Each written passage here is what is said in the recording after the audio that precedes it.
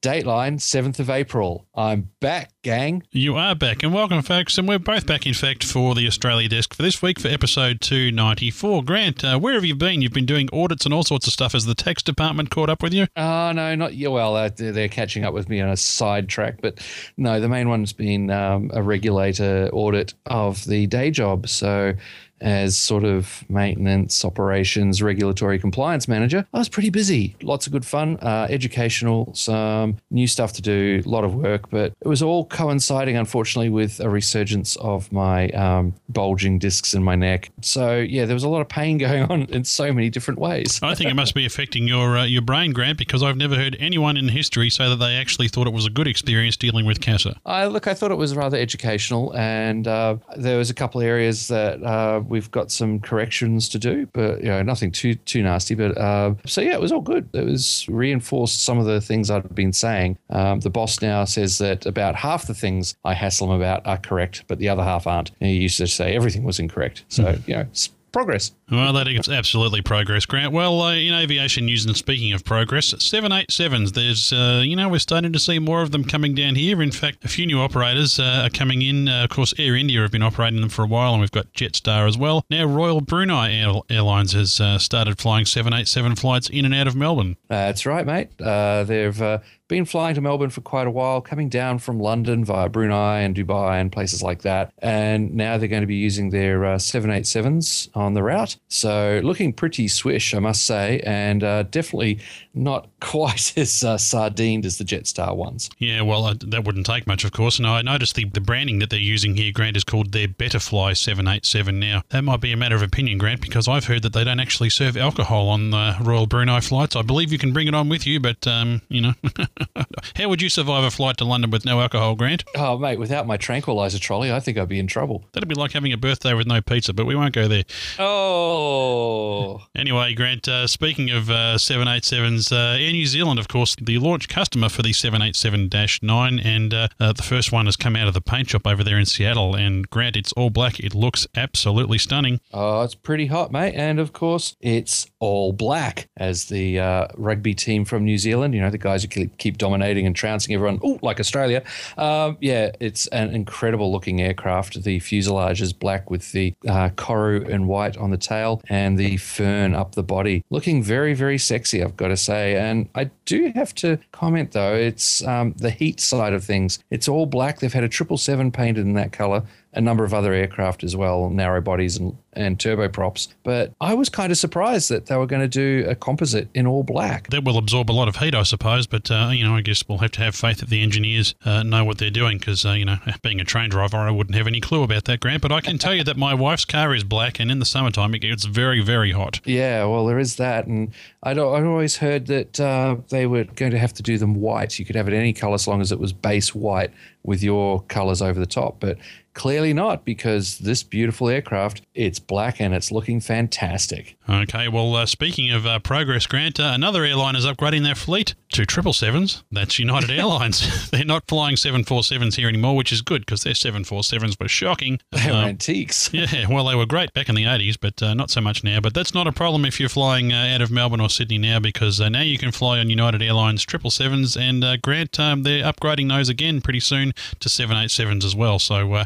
unfortunately, it's going to be a little late for my upcoming trip to the US later in the year, but maybe for the one following, I may consider flying United, maybe. Yeah, well, if you can't push it back to the end of October when the 6-day-a-week 787 flights from Melbourne to Los Angeles are supposed to kick in with their -9s, well, you can always at least just go with someone else and save that up for the next trip. Anyway, let's talk about something else, Grant. The guys over there at the Airplane Geeks, they kind of like to keep that drone podcast of theirs separated, but we have no such restrictions here on the Australia Desk. Oh, heck no. I mean, the UAV Digest, it's a fantastic show. I love listening to it, but down here we can mix it onto the Airplane Geeks. Let's get droning. In fact, I'm even going to use that word because actually, Grant, we record, people may not know, we actually record this segment before they record the show, so there's nothing that David can do about it. Except bleep it out. Except bleep it out.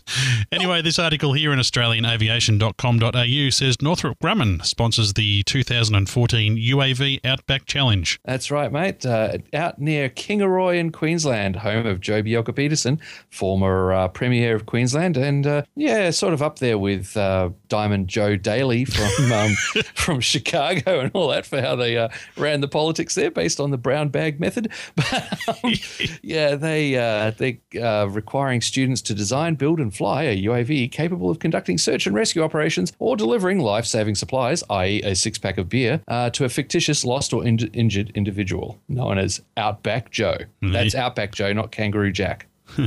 Ian Irving is the CEO of Northrop Grumman Australia, and he said in a statement that Australia is a country of innovators and we see UAV applications in areas of environmental monitoring, humanitarian relief, search and rescue and disaster relief operation, not just defence, as being an important thing for them. So, that's good, Grant. And, of course, it is we are a country of innovators. I mean, we innovated with our own podcast, really, didn't we? By copying everybody else.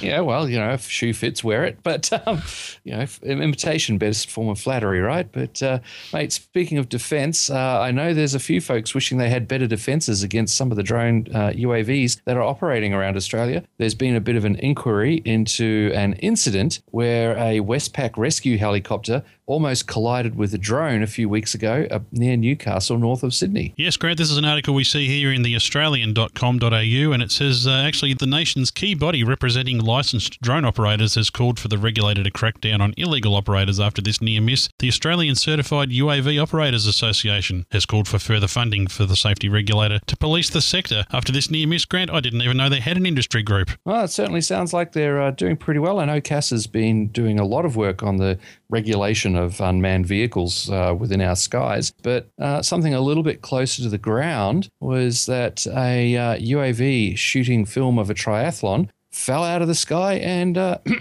hit a runner. Now, Grant, did it really fall out of the sky, or did they, was it just this guy was in the lead perhaps and, he'd been paid to be taken out by someone who was running a bit further back in the pack? Well, it was actually a lady. She suffered a gash to the top of her head, treated by paramedics at the scene, then taken to hospital for 3 stitches in her skull. Ow! Ouch. But the drone fell from the sky, and there is some thought that maybe it didn't so much impact her as so much shock her, and she fell.